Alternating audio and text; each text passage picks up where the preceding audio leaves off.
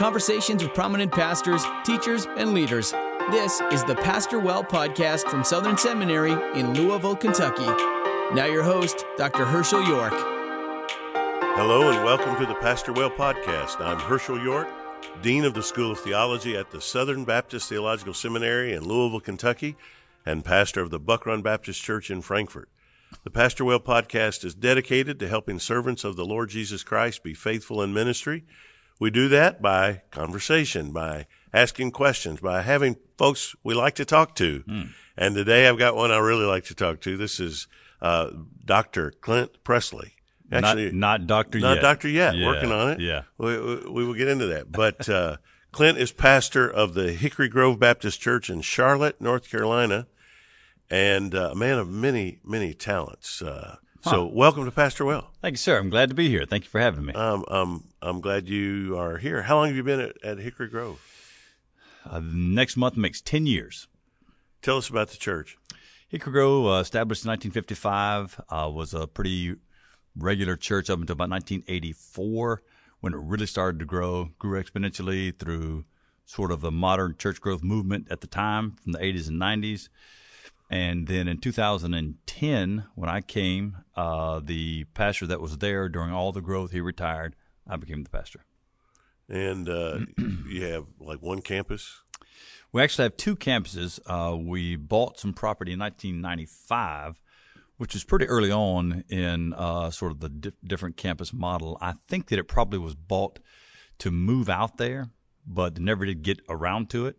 So it established two locations with no intention of going for a third. Like, we won't go to a genuine multi-campus model. Okay.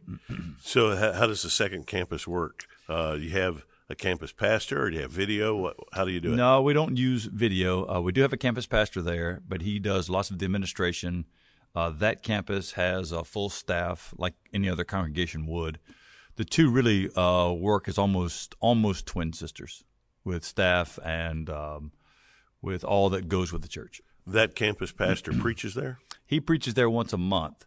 So once a month, I'll stay all day at one place, and the campus pastor, say at our North campus, will preach there. And then the following Sunday, I would stay all day at North, and then the main campus pastor would preach there. Otherwise, I preach at both places. You do? So how long does it take you to travel between them? It's a 20-minute ride.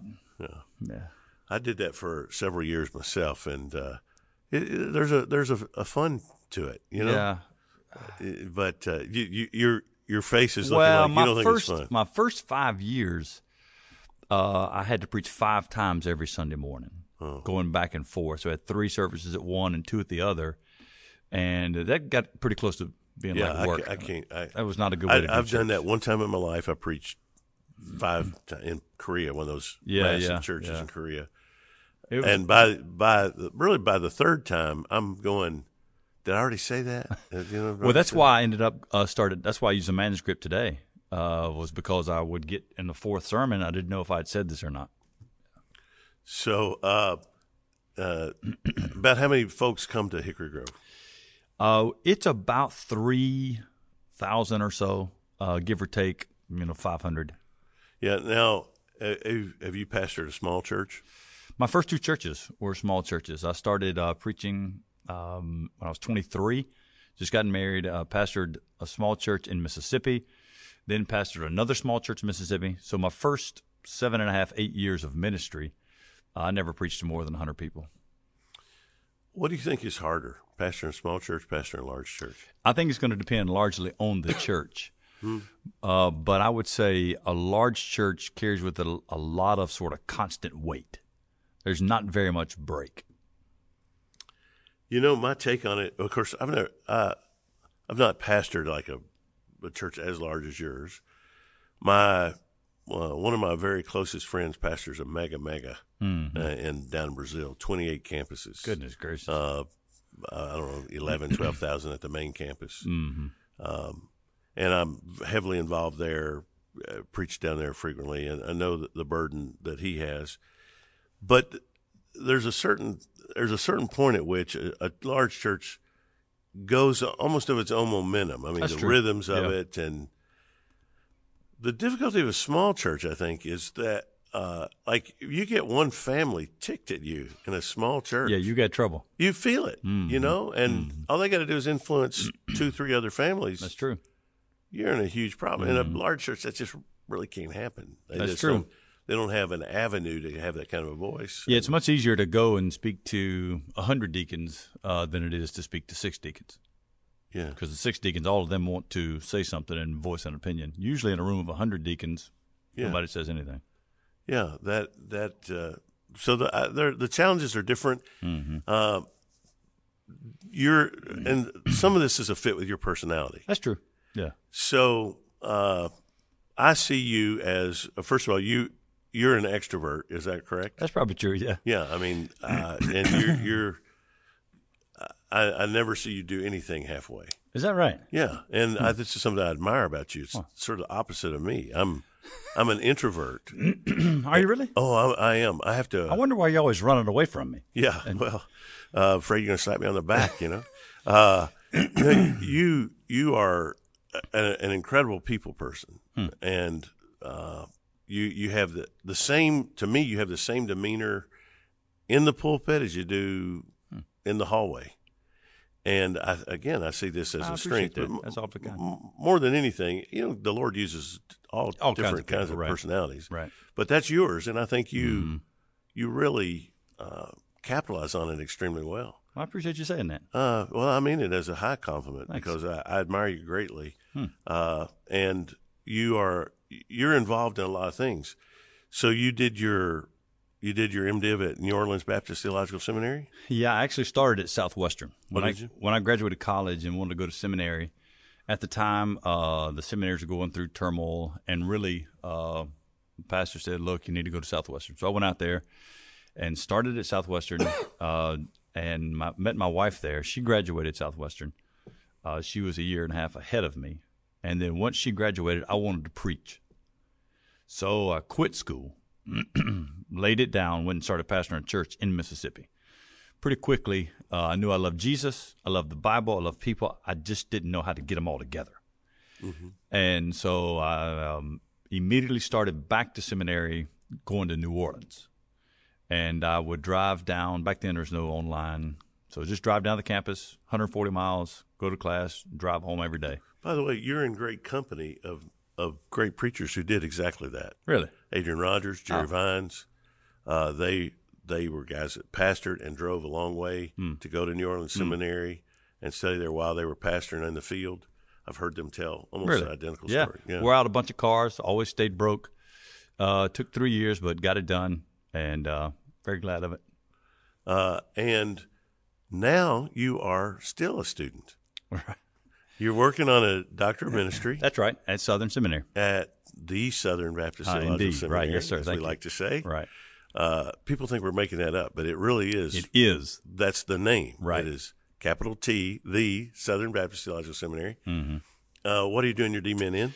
Doing it in expository preaching and leadership. So using the pulpit to lead change at a church like ours. Well, that's a great topic, one that I believe in very, very much. So what is your project you're doing? Well, I'm hopefully going to use what we've done, some of the things we've done to provide sort of theological, doctrinal, devotional change at a church like Hickory Grove. Hickory Grove was and is sort of the classic model of a mega church as defined in the Southern Baptist Convention. How it got there was a typical means that everybody used to get there. And then, so we're on the back side of that. What do you now do? Now what? Now with all of this. Yeah, and especially since everything is in decline. Everything is in decline. Everything. I don't care, downtown church, urban church, suburban church. What do we do? And I think it starts in the worship center at the pulpit. Tell me how do you use the pulpit for leadership? Yeah, in a lot of ways. I think that you do leadership, you do discipleship, you do motivation, you'll do tone change, you do culture adjustment. All goes on in the worship center. Absolutely. It has a start there. It absolutely And I think that we underestimate the discipleship element of what happens on a Sunday morning at church. And I think we've tried to re-engage that in our worship services at Hickory Grove. So tell me how you preach. Do you preach series? Do you preach through books? What do you do? Yeah, our church was not accustomed to any sort of long-term exposition, so I had to ease the church into that. I was started with Year of the Bible, I preached a sermon on almost every book of the Bible just to get them accustomed to doing that. Then we dropped into the Gospel of John, took a year through John. Then we kept it at a year and shortened the book to Ephesians. I overplayed my hand a little bit doing that. I should have waited another year before I did that. But then that got our church accustomed to going through books of the Bible and spending a year or two. So now it's 2 years per book. Okay, I want to back up. All right. You said I should have waited. First of all, how do you know that? Well, what told true. you should have waited? Maybe the rapid departure of people. Ah, really? Yeah. Oh, yeah. We had plenty of that. Yeah. I ran all kind of people out of the church. Well, and over that commitment to preaching through books, was that it? Some of it. Or? It could be they just didn't like me. Who knows? They were introverts. Right. Yeah, I come on too strong. I don't know. I had a lot of that go on. I think some of it too. You get into Ephesians, pretty soon into Ephesians 1:4, you're dealing with election, and people get nervous. Yeah. It was something new for our church to hear. Yeah. The fact that you were dealing with it at all. At all. Yeah, exactly. Yeah. A lot would just simply avoid it. Mm-hmm. But I'm in it now. I mean, I'm in Romans 8, and just before going into Romans 9 in a couple of weeks. That is true. 9 comes after 8. Oh, man. Look, I wish it didn't. Actually, the truth is, once people get the ethic of, Pastor, if you show it to us in the Bible, we'll believe it. And I'd say 10 years in, the people that are with you now are there. Our folks have been very kind, honestly, genuinely been very gracious. Well, 2 things happen. One is people make a decision, am I going to stay with this guy or not? Yeah. And those that don't obviously go somewhere else. But the people who stay, they've reached a settled decision. No, I like this. This feeds me. I hope that's the case. I believe this is you. Good. And then everybody else that comes into the church, Right. they come in already Right. predisposed to be behind you because you're part of their calculation of why they're joining the church. Honestly, we have seen that at our North Campus. 51% of the people that are attending there now have come in the last 10 years. Yeah. Well, and I believe you develop, and once people get that taste for the Word of God, and just like they see the way it fits. Mm-hmm. That's the thing. You're not just telling them little Bible stories and pulling stuff out. Right. They're seeing the grand scheme of things. But it is an acquired taste. Yeah, it is. Yeah. But it's good for you. No, indeed. And it does put a pressure on you to be good in the pulpit, doesn't it? I don't know about that. Really?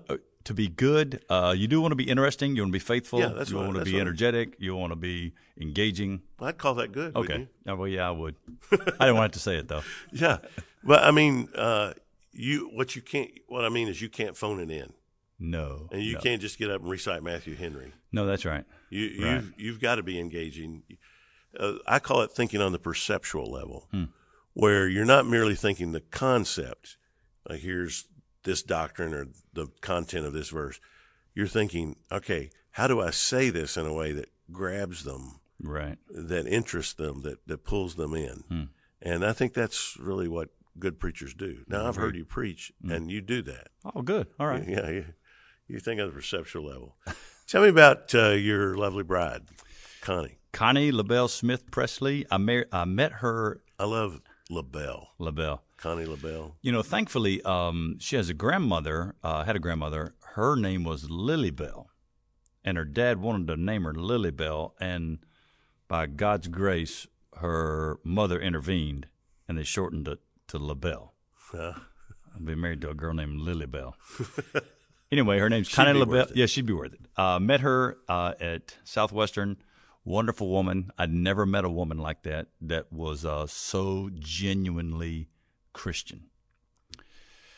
And really fell in love very quickly. Met her, dated her on January the 11th was our first date. Easter, I asked her to marry me, and September of '92, we were married. That's the way to do it, man. Yeah, it really was. You're singing from my hymn book there. And honestly, she's never raised her voice at me. She's always been kind and supportive. She really is the most patient, because I do all kinds of dumb things, and she's been so just patient and kind. I wouldn't have the ministry I have if it weren't for Connie, without question. Yeah, I believe that. You hear that repeatedly from most. I'm not going to say all, but most pastors, I think, who have, first of all, a good relationship with their church. I think it often grows out of a good relationship with their wife. No question. I make the statement that outside of the Word of God itself, my greatest source of credibility in the church is my relationship with my wife. I agree. Is that the way it works for you? I agree, man. My home, I go home, and all the pressures of work and life and church are not there. My home's like a retreat. Yeah, and it makes you joyful. Man, indeed. You know, I've learned that if things are good at home, I mean really good, and you're happy, you can handle anything else. Just about anything else. But if things are bad at home, it doesn't matter how good it is That's anywhere true. else. Yep, absolutely. So the pastor's home life is so significant. True. And you have how many children? I have 2 boys, both of them adopted. Mac and Nate. One is 23, and the other is 21. And they're biological brothers. Not married yet, though? No, neither one. No grandkids yet? No, but I do have them out of the house. Do you enjoy an empty nest? Man, do I ever. Oh, son. I'm so glad to have those boys gone. Yeah. Yeah. Yeah, that's what I cried for 10 minutes when Not they left. me. No, cleaned sir. out the room, through a party. I cried for hitting my head on the ceiling for jumping up and down. I wasn't crying about them leaving. Tell me about so when you preach through books of the Bible now, how far in advance do you plan? Like, do you break up the whole series? Yeah, I'll break up like with Romans. So it took Romans and planned out the entire year and gave each Sunday a certain passage so that I would have it laid out for the whole year. And I always know so I come in on a Monday, I always know what I'm starting on for that week.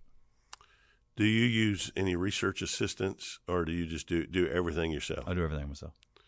Now, I don't even use a computer. You don't? I handwrite everything, use nothing but books. I don't use a computer at all. Man, I don't even know how that's possible. Really? Oh, yeah. I don't like it. I mean, I just really. Yeah. I'm a big Logos user. Yeah. I got 10,000 books right there on my iPad. Look, I know those that do it love it, and I get this sermon a lot. I reject it. Oh, wow. That's so you're a Luddite technologically with that's with true. Preaching. That's true, yeah. Just with preaching. So you consult commentaries? Oh, yeah. Before or after you do your basic layout of the basic layout, basic writing, thinking over, praying through, and just mulling. So I handwrite it all out, and then it starts to break out. For me, oftentimes you can start seeing it pretty quickly. What's subordinate, where the thoughts are, what words might be worth really tracking down. So you say you preach from a manuscript? Mm-hmm. How wed to that manuscript are you? Not as much as I once was. I used to be under such a time constraint with the 5 services that I could not really spare even a second minute. So if I had 32 or 3 minutes, I had to make sure I stayed with it. I knew exactly how long it took to get through this manuscript. Now I probably import 25-30% of my sermon is probably not scripted. So you're writing shorter manuscripts? No, I'll write a full manuscript. Yeah. We'll change or ad lib or depart from it while I'm preaching. And then you can pick back up. Yeah, it's right there in front of you. Yeah. Huh. That's a lot of thinking on your feet.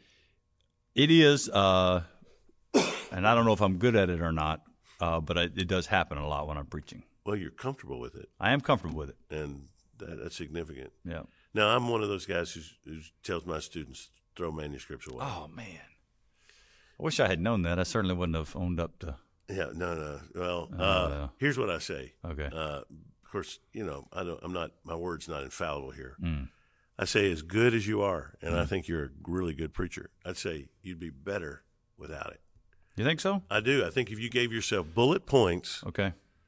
what I call breadcrumbs along the trail, just enough to keep yourself on track. All right. What you're saying you're doing now, 25% of the time, I say you should do that 80%. So even the introduction, nothing, don't write any of it out? Well, you know what you're going to say. Right. But I mean, how much do you need to write out to say exactly the way you're going to say it? Yeah. You know, I can write out The Chosen by Chaim Potok, and I know exactly what I'm going to do with that. Okay. That just tells me, oh yeah, that's the thing that goes there. Look, I'll be at the Southern Baptist Seminary in April. Between now and then, I'm going to try that. Okay. All right. It gets down to trust in yourself. Trust what you have digested. Sometimes, though, when I come off script, I say things that I probably shouldn't say. I find that hard to believe. No, it's true. Well, you know, if you get yourself in trouble, go back to the manuscript, right? Don't blame York. Okay. What do you do for fun? All right, man. I don't you know. hesitate. Yeah, right I don't there. know. Like what are my suggestions? What are my Well, some guys options? play golf. No, I don't play golf. Do you? I mean, anything you would call a hobby? Not really. I like to read at night. I don't do it. I'm really boring. Genuinely. Yeah, you're really productive too. Now, here's my question: Is do you? I know you're productive, and I think you achieve an awful lot. Do you give yourself enough recreational time? I think so. I like to exercise, do that early in the morning. I like to read every night from 9 to 10. We'll read. So I'll close the day out reading. It feels like, relaxation. Yeah. Well, again, if it's Yeah. if it's emotionally satisfying to I you, think I'd so. say that Take that a day works. off each week, and yeah. What do you do on your day off? Connie and I'll do something, go to lunch or something. She wants to go somewhere. Maybe just hang around the house, maybe work in the yard. Do you guys travel much? Not much. It's hard to travel with Sunday. You always got to be back for Sunday. Mm-hmm. So maybe someday. So, a question I like to ask people. See, Tanya and I are big travelers. Okay. So one thing that helps me see in somebody's mind is, like, if you could go anywhere in the world with Connie right now, where would you go? Probably to England, Scotland, Ireland. We've been there before. Really loved it. Yeah. I'd love to spend more time there. I'd like to spend, 3 or 4 months there. Yeah. But, when you're at a place like England, you're actually learning. You're not going to England to do nothing. I enjoy that, but I like the beach thing. I like to go do nothing. Well, now our vacation is absolutely nothing. Oh, it is? Genuinely. Like, we go and sit every single day. I don't get up. When I wake up on vacation, when my eyes open, spend time with the Lord, go do some exercise, go to the beach, read. When the sun goes down, we'll go back in. Yeah, I like That's that. what we do.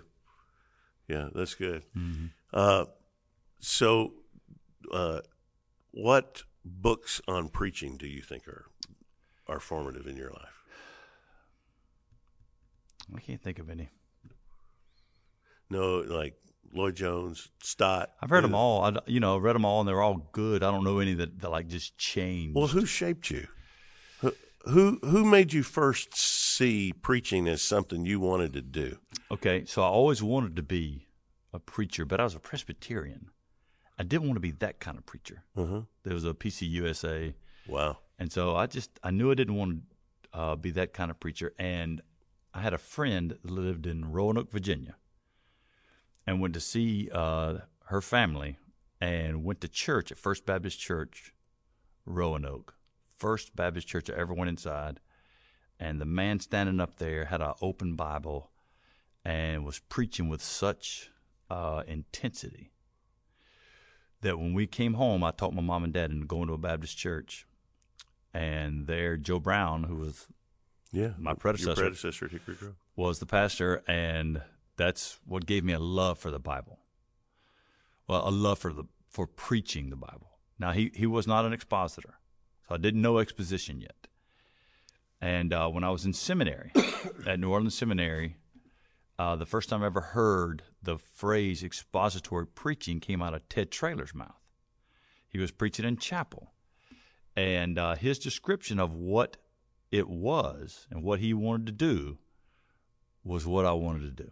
So once I found out the phrase and what it was, I found a man at New Orleans Seminary. His name's Rick Bowerjohn. He's dead now. In fact, I preached his funeral. He was my Hebrew professor, and he was an expositor. And he's the one that actually taught me what to do with the Bible. But it wasn't a preaching professor. It was a Hebrew professor that showed me what to do. Interesting. Yeah. That was when you were in seminary. Mm-hmm. Tell me about your college years. You played football, right? Yes, sir. I came out of high school, went right to Wofford College, and played football there 4 years. That's in Spartanburg? Mm-hmm. Yeah, it was a 1AA school. And so were you going to church at that time? Oh, yeah. Yeah, so we play on Saturdays, and if we made it back in time, I got up on Sunday morning and got dressed and went to church. Baptist church at that point? Oh, yeah. At that point, I was already a Baptist. I joined the Baptist church in the 11th grade. Oh, 11th grade. Yeah. And so by that time, I was fully in. Yeah. Well, what do you mind me asking? How old are you? I'll be 51 next month. You look very young. I do? Yeah, you really do. Man, I don't feel it. Man, boy. How old are you? I'll be 60 in March. Okay, so almost 10 years between us. Yeah, and you look like 20 years younger than me to me. So, but you got 10 more years of ministry. Yeah. Well, and I do 3 things. Yeah, so that's right. That's why it's aging me. 3 times the man. So let's say you got 20 years of really super active ministry left. Right. Let's say that. What do you want those to look like? I'd like the next 10 to look very similar to the last 10. I hope to be able to run at the speed and intensity I've done the last 10. I do want to avoid, if I can, staying too long somewhere. At a church like Hickory Grove, I think probably there comes a time when it needs a younger man to provide that sort of all-the-time leadership. I don't want to be out of ministry, but I also don't want to be in the way of it. Mm-hmm. So I hope to make a wise decision then, because I've seen so many that do not stay too long. Yeah. And then young guys come in and clean up a mess or, something like that. You're exactly right. Well, if that's looking forward for those years, tell me what your typical week looks like. So how do you plan out your week? Okay. It's planned out pretty well. Every day's a 5 a.m. day, except for Sunday's a 4 a.m. day, and Saturday is no alarm clock. So up at 5, read the Bible till 6:30. All my weights are in the backyard. So I got in the backyard, lift weights till about 7:30. Come in, cleaned up, have a protein shake, head into work. I'm at the office by 8:35 or so. And then have the full gamut of meetings and studying and stuff that goes with church. Do that all week long. Then usually I'm home most nights except for Wednesdays and sometimes Thursdays. And Tuesdays I'll have a school board meeting. And then at 9 o'clock I'll read from 9 to 10:30, go to bed by 11, and then start it over again. So is that school board? Our school. Okay. Yeah. I don't know if you were a public school board. No. You serve as a trustee of Southern Seminary. Right. What's it like being a trustee of a Southern Baptist institution? I mean, I love it. I think it's a lot of fun. Get to be there, get to see how great things are going, get to see people that I respect and admire. I love the whole process. Yeah. Honestly, I think Southern Baptists do this well. Yeah, I really do too. I was a trustee of the International Mission Board for 8 years. Oh, were you? Tanya's a trustee of NAM. I think our trustees take these things very seriously. No, I do. Yeah, think about it a lot. Yeah. In fact, I'm an officer. Don't forget that part. That's right. I want to give you that due respect. I appreciate that. Yeah. Well, man, it's been a joy to have you on Pastor Well. Like I say, you are someone I admire greatly. Dr. York, I appreciate that. I always you for having enjoy me. being with you. Well, Like thank you say, you. here's one of the things about you, Clint. you're going to enjoy life. You're going to enjoy whatever's going on. You're going to have fun. You're going to be happy. Right. You're not a guy that gets down much, are you? Not much, no. And the other thing I noticed about you is that whenever you go somewhere, you always take somebody with you. I like to have people, our folks with me. Yep. Yeah, have and a good time. young men, you're putting your stamp on. Some solid guys. Discipling. Mm-hmm. That's so key. Mm. So, man, I want to thank you. Let me. I like to end with what I call twinkling of an eye around. Just ask you some random questions. Okay, do it. And just whatever you want to say. All okay. Right? Yeah. Do you have a favorite movie? Yes. What is it? It is The Outlaw Josey Wales, Clint Eastwood. Old school. Mm-hmm. Do you like westerns in general? For the most part, as long as they're not, cheesy. Yeah. Yeah. Do you like spaghetti westerns a lot? Yeah, pretty good. But they get, kind of boring. Get long. Eastwood's got really long. Yeah. Are you still an Eastwood fan? Yeah. Did you see The Mule? Yes. Where he's I did see it. Yeah. He's fascinating to me. Yeah, he really is. What he's doing. How about secular books that have influenced you? Mostly history and biography. Became a real big fan of Theodore Roosevelt. I think he's probably the greatest sort of, maybe even greatest American leader we ever had. So that really influenced me. What preachers have influenced you? Like that you listen to? Say, are there contemporary preachers you listen to? I really don't listen much to preaching. Yeah. I'd rather be reading or doing something else. Any podcast you listen to other than this one? Other than this one. I listen to The Briefing every morning when I'm shaving, getting ready. For the most part, I listen to this one some. We've got a podcast at the church. I don't know that I've ever listened to it. Do you discuss your sermons with Connie? Oh, yeah. Before or after? Both. I'm usually writing the manuscript on Saturday evening from 2:30 till about 6:30. I'm writing it out on Saturdays.